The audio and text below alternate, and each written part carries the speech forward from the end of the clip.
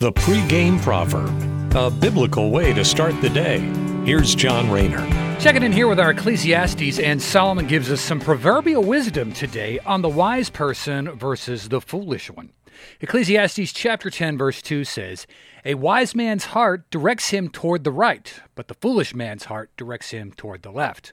In other words, the wise man takes the correct path, the fool takes the bad road, or foolish people make bad decisions.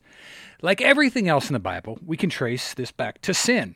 A fool is someone who is governed by their fallen nature and likes to sin. They're animalistics and is intent upon satiating their personal desires no matter what the cost. An example of this could be the drunken husband. Has too much to drink one night, made some really bad decisions, maybe fooled around on their wife with someone else. So that foolish decision that the husband took for what seemed like a momentary pleasure erupted into a lifetime of pain.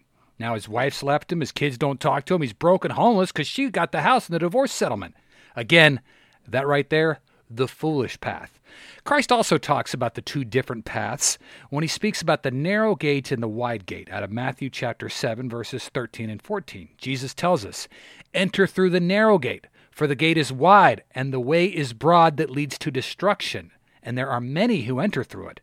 For the gate is small and the way is narrow that leads to life, and there are few who find it."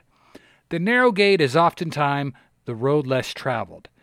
It is the life of forsaking sin, putting aside our evil desires that bring dishonor to God. Meanwhile, the wide gate that Christ talks about, that's the life that is all about chasing our next high, whether it's booze, sex, or money. Sadly, the fallen world that we find ourselves living in is all about the wide gate and not the narrow one. So this is a great reality check when faced with decisions. Remember, the narrow gate leads to life, the wide one leads to destruction. Thanks so much for listening. Have a great day. Take care of yourself, and God bless. The pregame proverb with John Rayner. Look for it on all podcast platforms and have it delivered to your smartphone. The pregame proverb, proud partners of The Bar, the Biblical and Reformed Podcast Network.